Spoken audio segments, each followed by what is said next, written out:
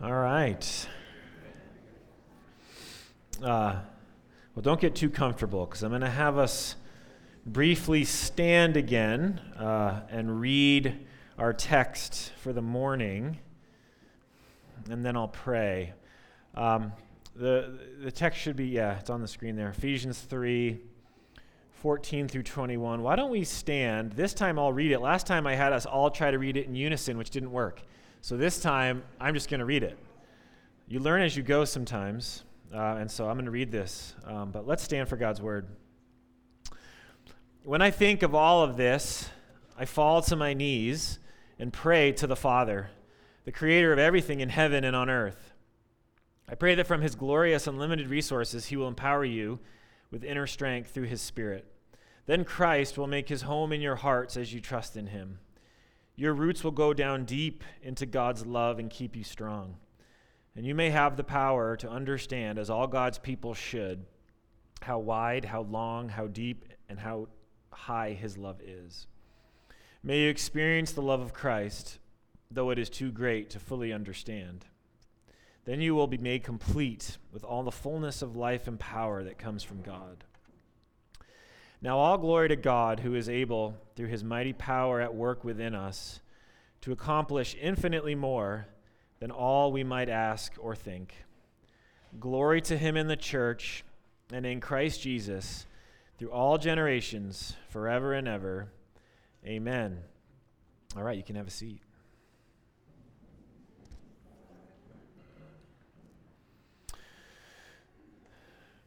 Lord, we come before you this morning, as we do every week,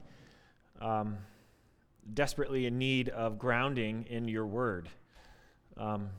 Some of us come in here excited about life, feeling close to you, feeling successful in a lot of different areas of life, and things are going well. Those of us in that place need your grounding in your word today. Some of us come in here, we're just trying to get out of bed.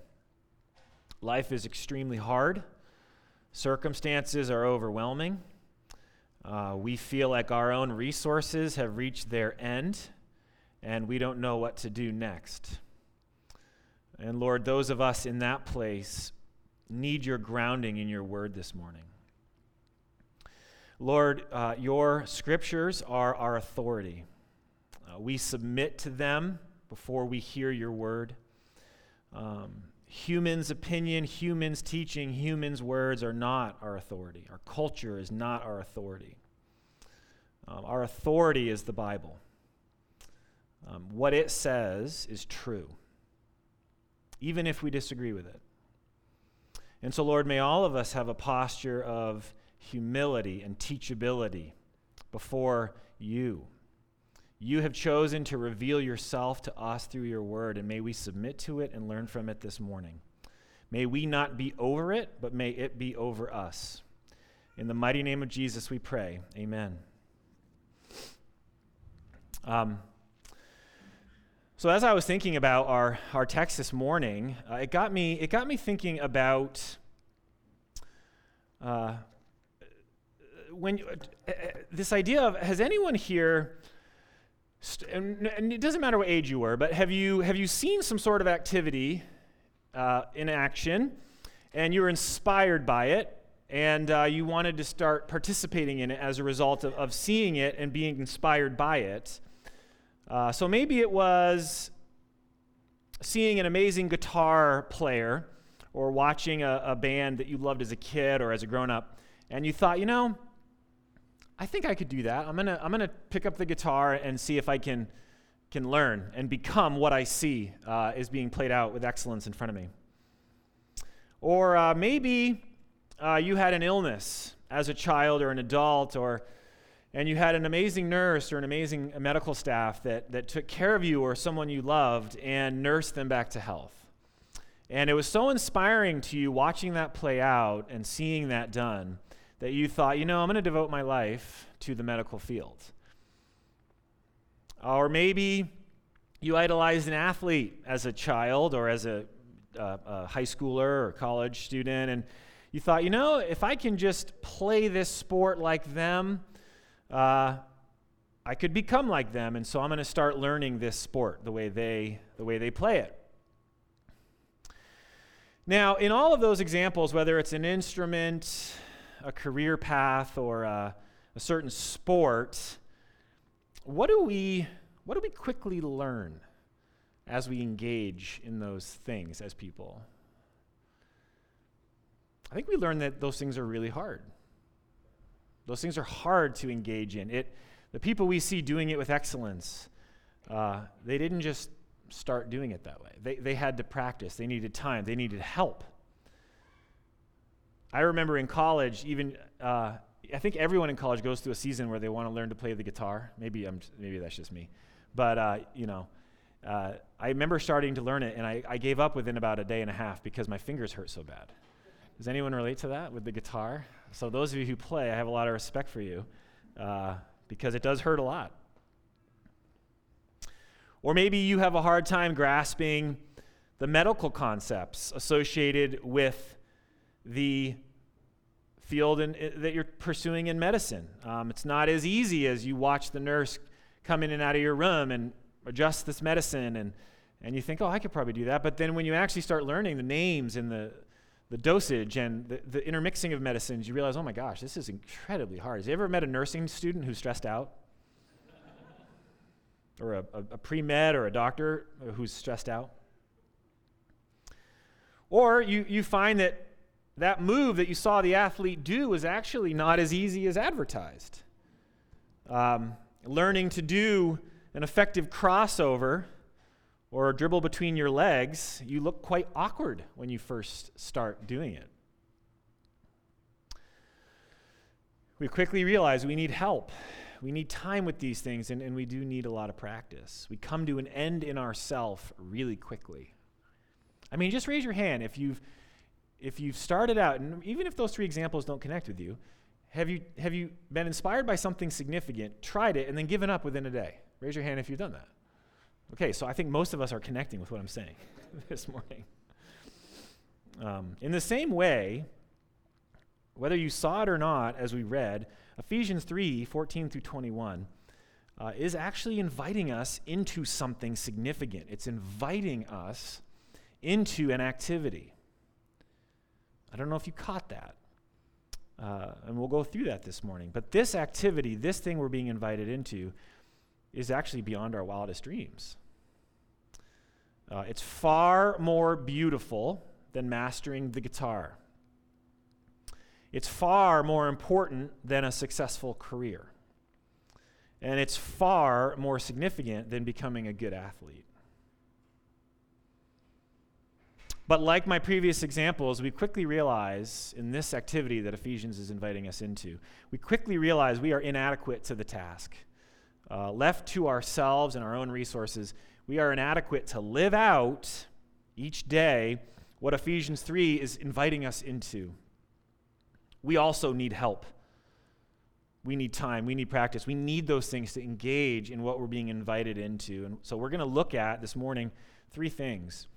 What the activity is, this thing God is actually inviting us into, what is it? What is the problem and the solution? So all of us have a problem with what we're being invited into, but Ephesians tells us what the solution is to that.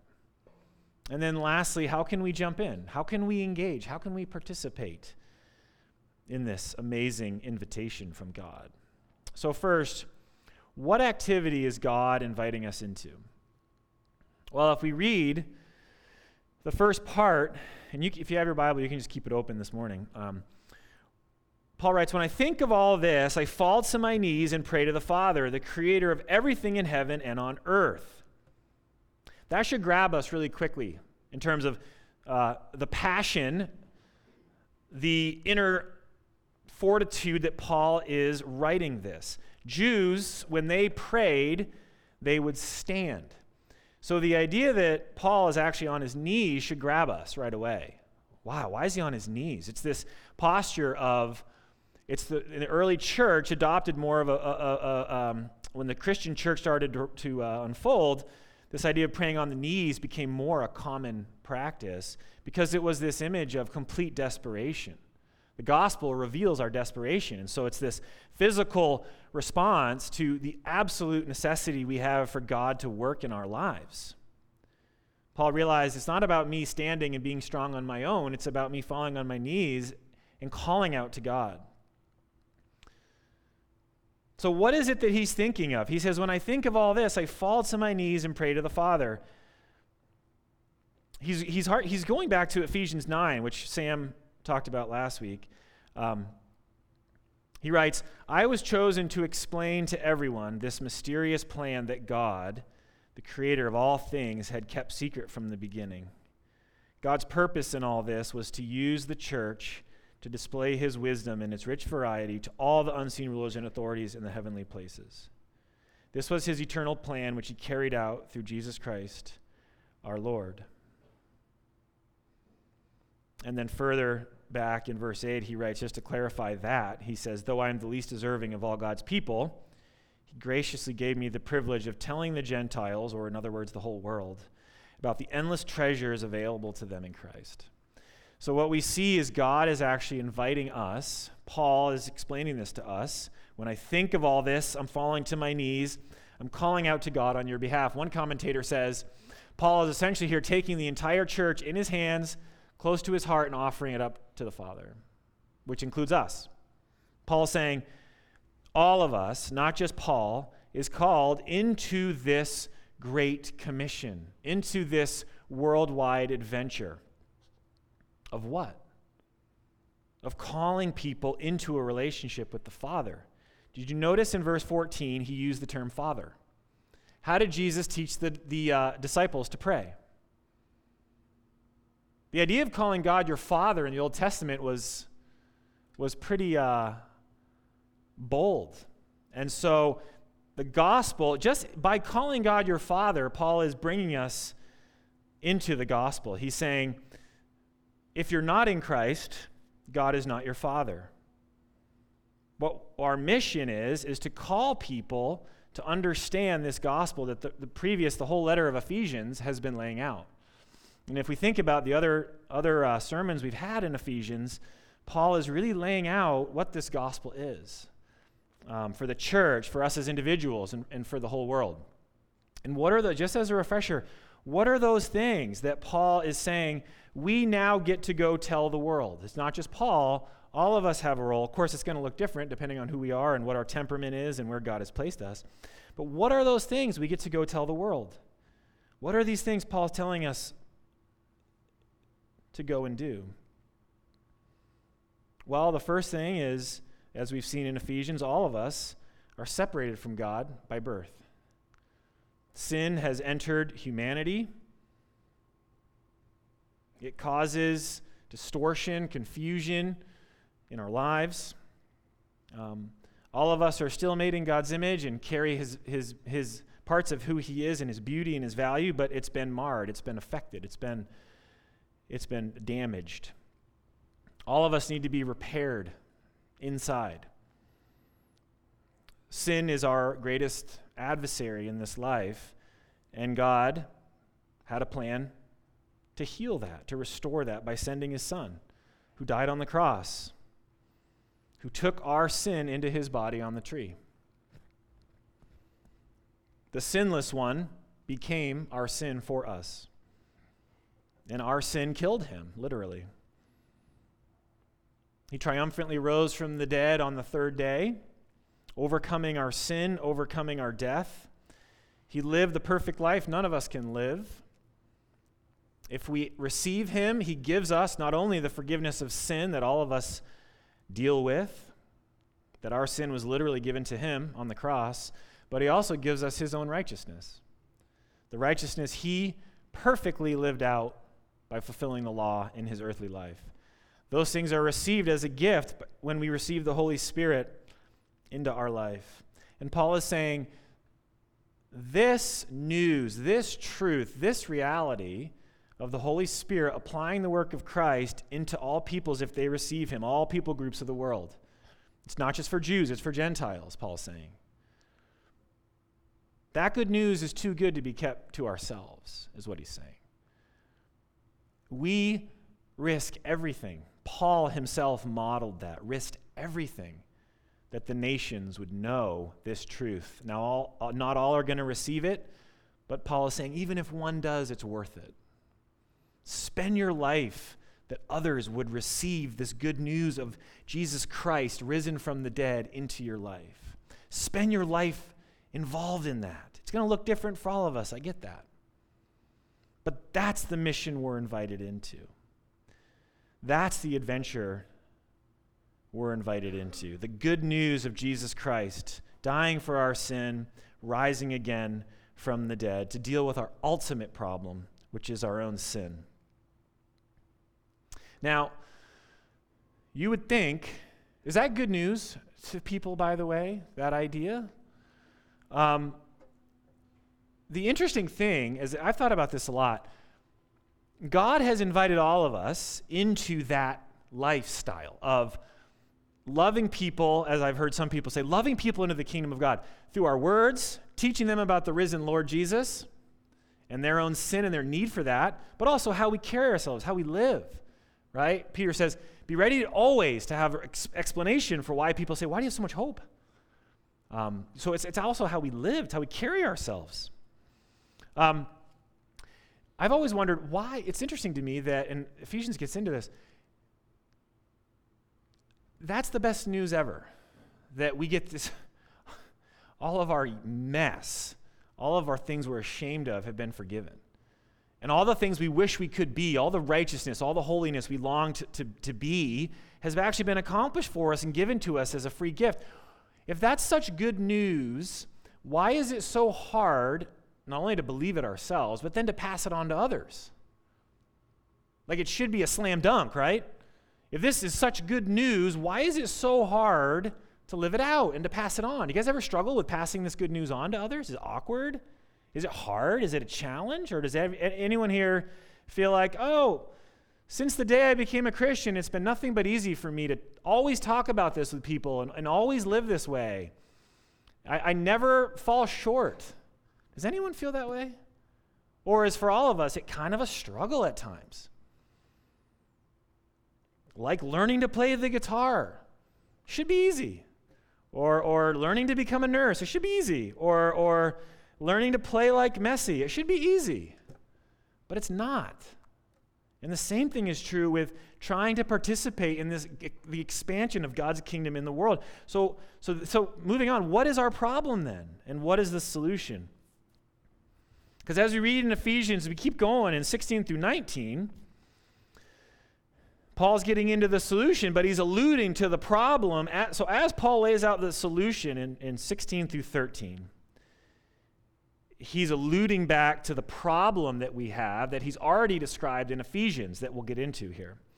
So he says, I pray that from his glorious and unlimited resources, he will empower you with inner strength through his Spirit. You see that? The Spirit in us, that he would strengthen us. Then Christ will make his home in your hearts as you trust in him. Your roots will go down deep into God's love and keep you strong. And may you have the power to understand, as all God's people should, how wide, how long, how high, and how deep his love is. May you experience the love of Christ, though it's too great to fully understand. Then you will be made complete with all the fullness of life and power that come from God. The enemies that Paul's alluded to in Ephesians that make this hard for us. And so what Paul's doing in Ephesians 13 through 19 is he's saying, you've got to be strong inside, right? He's saying, if there's no depth in you, no strength in you, no love in you in grasping the love of the Father, what Paul's saying is living out this mission I'm calling you to is going to be really hard. If you're just if Christianity for you is just kind of a little part of your life and you keep it at the surface and you're way more committed to other things in your life like your career or sports or friendships, if you don't take your relationship with Jesus really seriously and really invest in that and really have it go down deep, you're going to have problems. What are the enemies? Well, the first one we've seen all throughout Ephesians and in Scripture in general is the flesh, or the sin that still lives in us. Paul's clear. As Christians, we don't live in sin. Sin doesn't define us anymore. We're not in it like we were before the Holy Spirit circumcised our heart, but that sin, that flesh is still in us. So what does that flesh do? What is that sin nature that we all battle with, we all wrestle with? Paul writes in Romans 7, there's like a war going on inside me, right? There's this desire to do good, and then there's this thing in me that's battling that, saying, no, don't do those good things, do bad things. Does anyone experience that in day-to-day life, by the way? Yeah, so all of us know that's true. So the flesh, how does the flesh make it hard for us to engage, our first enemy? How does it make it hard for us to engage in this worldwide mission of telling others about Christ and living in such a way that we want to show Jesus to others? Whether it's our neighbor, our coworker, our family members, whoever it is. By the way, the people closest to us are usually the hardest to live like this around, right? It's easy to go somewhere else and do this, but the people close to us, it tends to be the hardest. The flesh is constantly swaying us into selfishness and comfort, okay? Constantly swaying us into selfishness and comfort. It prompts us to not risk, to not be different, to not do things that are hard, to not walk the narrow road. The flesh is telling us, do what's easy. Stay on the couch. Don't talk to that person. That would be really awkward. Instead, keep the conversation surfacey. Don't do something that would look weird. The flesh wants to essentially keep us in a place of our own comfort, our own world. Don't make things hard, and just do whatever feels good. That's going to be a problem in living out the gospel to others, because so much of living out the gospel, of sharing the gospel to others and living that way, is talking about things that are hard, is confronting things that are hard. Ideas like sin, ideas like the need for repentance, the ideas like your life is not your own. Those are not easy things to tell people who live in the seacoast of New Hampshire. That runs against everything that they're being taught outside of the church. The second enemy, the second thing that makes it hard is the world. The world culture, the world system. The Bible has different words for this, but the idea here is the spirit of the age that we live in. So we got the flesh against us. That's our own issue internally, and all of us have different things we gravitate toward with the flesh. But the world, all of us, we're breathing the same air with the spirit of the age here as we live in prosperous, comfortable New Hampshire. The spirit of the age, I think, that we live in, and again, people are going to have different opinions on this, of what the core issues are in our day and age. They're always different. They change with the times. But for us, it's things like, if it feels good, if it's a desire that you have inside of you, then it has to be good.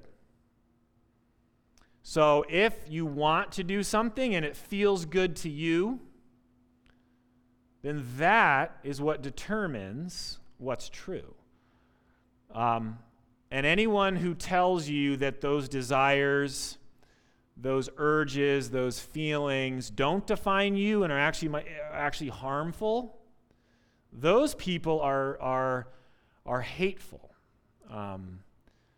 Those people want to judge.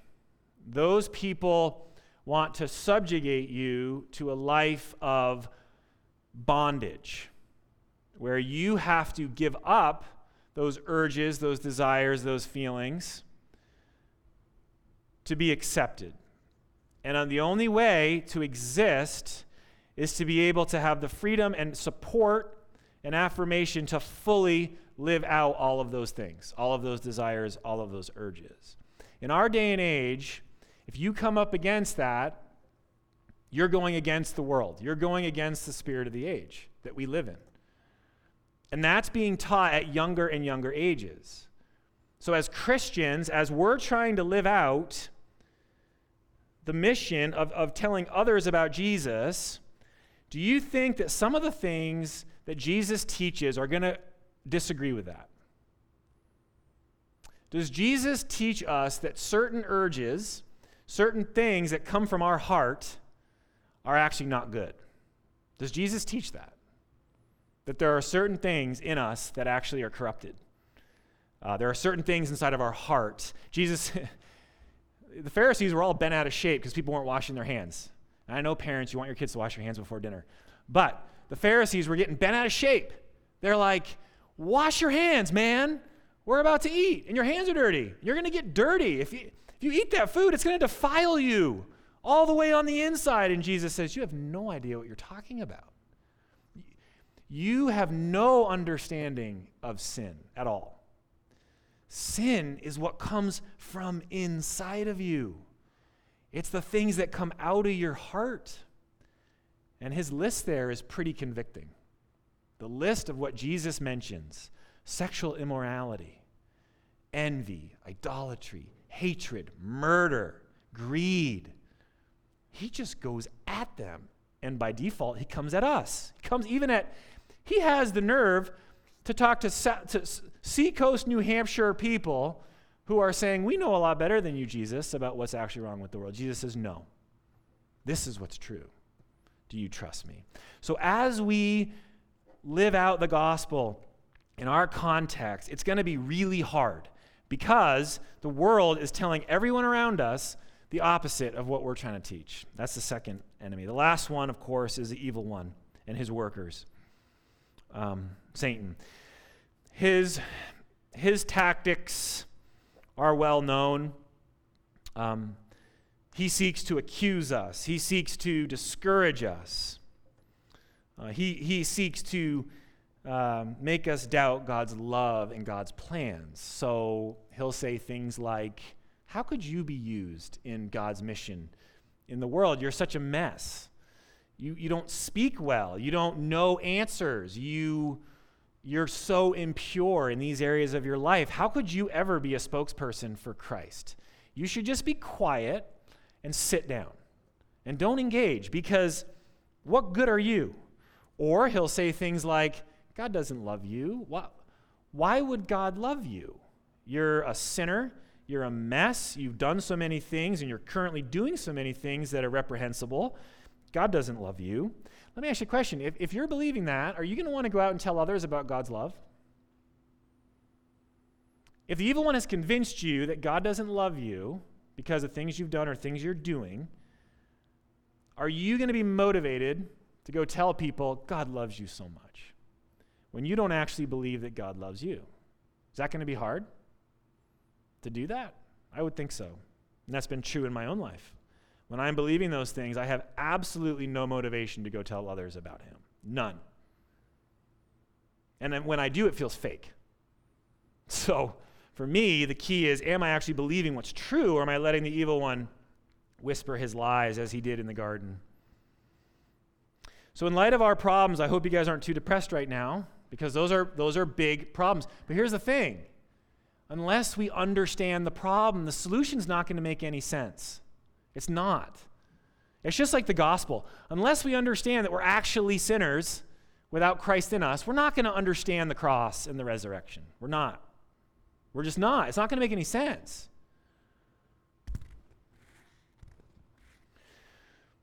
Because our problem is so big and our adversaries are significant, this is why Paul got on his knees. That's what I'm trying to bring us back to that. That's why Paul got on his knees.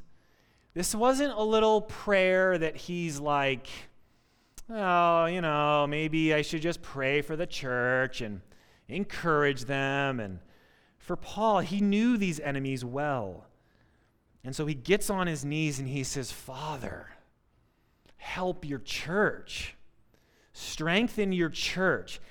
If your Holy Spirit doesn't empower them and strengthen them and bring them deep down into your love for them, they're not going to be sustained. They're not going to be able to live out your mission in effective, long-suffering, sustainable ways. There'll be a flash in the pan, and then they'll get discouraged and check out. No, what does he say as the ultimate answer? Then Christ will make his home in your hearts as you trust in him. Your roots will go down into God's love and keep you strong. And the Holy Spirit will empower this process, as we saw in verse 16. So how are we kept strong as we're trying to live out what Paul is inviting us into? How do we stay strong? It seems to me there's one answer in these verses, which is that our roots would go down into God's love for us.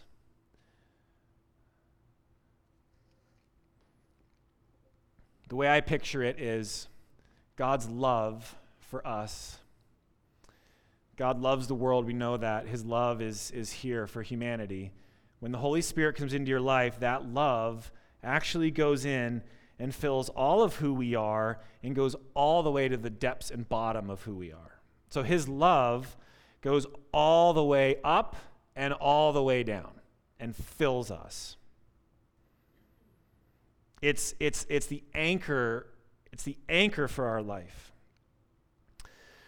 I think part of the problem for us is that why we don't engage with God's mission. I do think it comes down to a love issue a lot of times. I think that if we're honest, as we're growing as a Christian, and the Holy Spirit starts revealing more to us and maturing us, part of what the Holy Spirit does is he shows us more and more of our own sin and our own need for God each day. I think when we first come to Christ, we know we have some issues. I think the longer we journey with Christ, we know how deep our issues actually are. Am I right? If you're older here and walk with Jesus for a long time, you're a lot more humble usually because you realize, oh no, it's not just that I have a temper. No, it goes so much deeper than that. It's not just that I'm mean to certain people. It goes so much deeper than that. I think that as we grow and we start to look into our lives and see some of that stuff in us, I think it discourages us. I think we start to question, does God actually love me? I think for a lot of us, it's too scary to really look deep down in to some of those issues that God is revealing in our lives. And so we end up, instead of looking down deep for the love of God that grounds all of who we are and sustains us and strengthens us, I think we start looking for other things to love us. I think we start looking outward to other things, whether it's approval from other people. Because we don't actually think God loves us and goes all the way down, and maybe he's abandoned us or stands far away from us, but we, as people, we're wired to always need deep, significant love. It's just true. I've never met a person who doesn't crave deep, significant love, ever. Even the most stoic people and hardened people usually need it the most. We all crave that. We all do.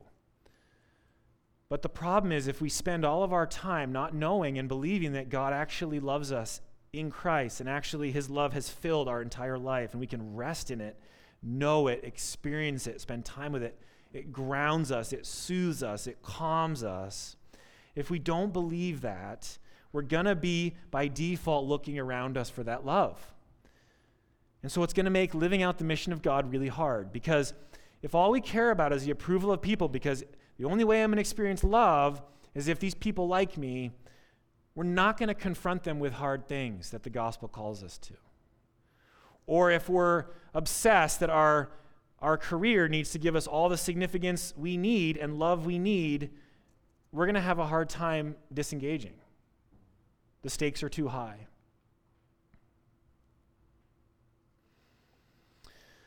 So what does this look like, just to close here?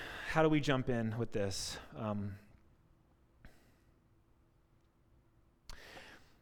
Ephesians 3 20 through 21 says, "Now all glory to God, who's able through his mighty power at work within us to accomplish infinitely more than all we might ask or think. Glory to him in the church and in Christ Jesus, through all generations, forever and ever." God, what he's saying here is God's power works best through us when we're believing and resting in God's love for us. The more we can sit in God's love for us, the more we can fight together to believe God actually loves us and fills us with the Holy Spirit and with his love, the more we can rest in that, the more we are going to naturally want to live out his mission around us and tell other people about this love. So a good next step could be identifying what are those barriers in your own life to believing God loves you. I love this practice, and I encourage you to do it right now. When you think of God, what's the first thing that comes into your mind? Look, as he's looking at you, what is it? All of you have an image. Some of you, that image is kind, a God who's tender, a God who's redeemed you and forgiven you and is close to you. You're in a healthy place. That's good. Some of us, God is a judge. His arms are crossed. He's displeased with us. He wants more and more and more and more and more. If that's our picture of God, as a child of God, it's going to be really hard to live out his mission because his love for us is not going to be saturating our life, and we're going to look for other things for that love and spend all of our time trying to get that love than trying to love others with the good news of the gospel. So, critically, that piece has to be developing. All of us have work to do in that. I'm not saying any of us have fully arrived at that. The enemy does not want us to believe God loves us, so it's not going to be this easy cakewalk. We need each other. That's why this prayer time is so important after church, because there are strongholds. There are things that hinder us from believing God's love for us. We need to pray, ask God to heal those things, restore those things. As he does that, as we start to go deep into the love of God, we can then start looking out around us to other people. I would encourage you this week, who's one person, maybe a neighbor, a coworker, who've you felt burdened for a long time? Pray for one opportunity either to say something about Jesus or be Jesus for that person this week. It could be something simple.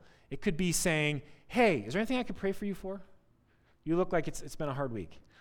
Or, "Hey, do you want me to do that for you? I'm happy to do that part of your project. Like, I have some free time. I'm happy to help you." What's one simple thing, either saying or doing something like Jesus could be a blessing for those people?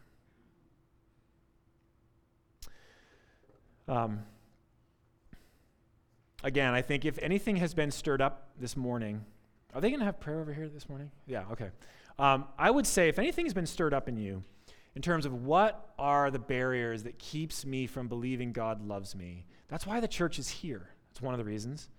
We're here to pray for one another, to encourage one another, to bring these things into the light. None of us should be bearing these burdens completely on our own. I would encourage you to go and pray with the team over here, that God would continue to remove those things so that we can actually rest in his love for us.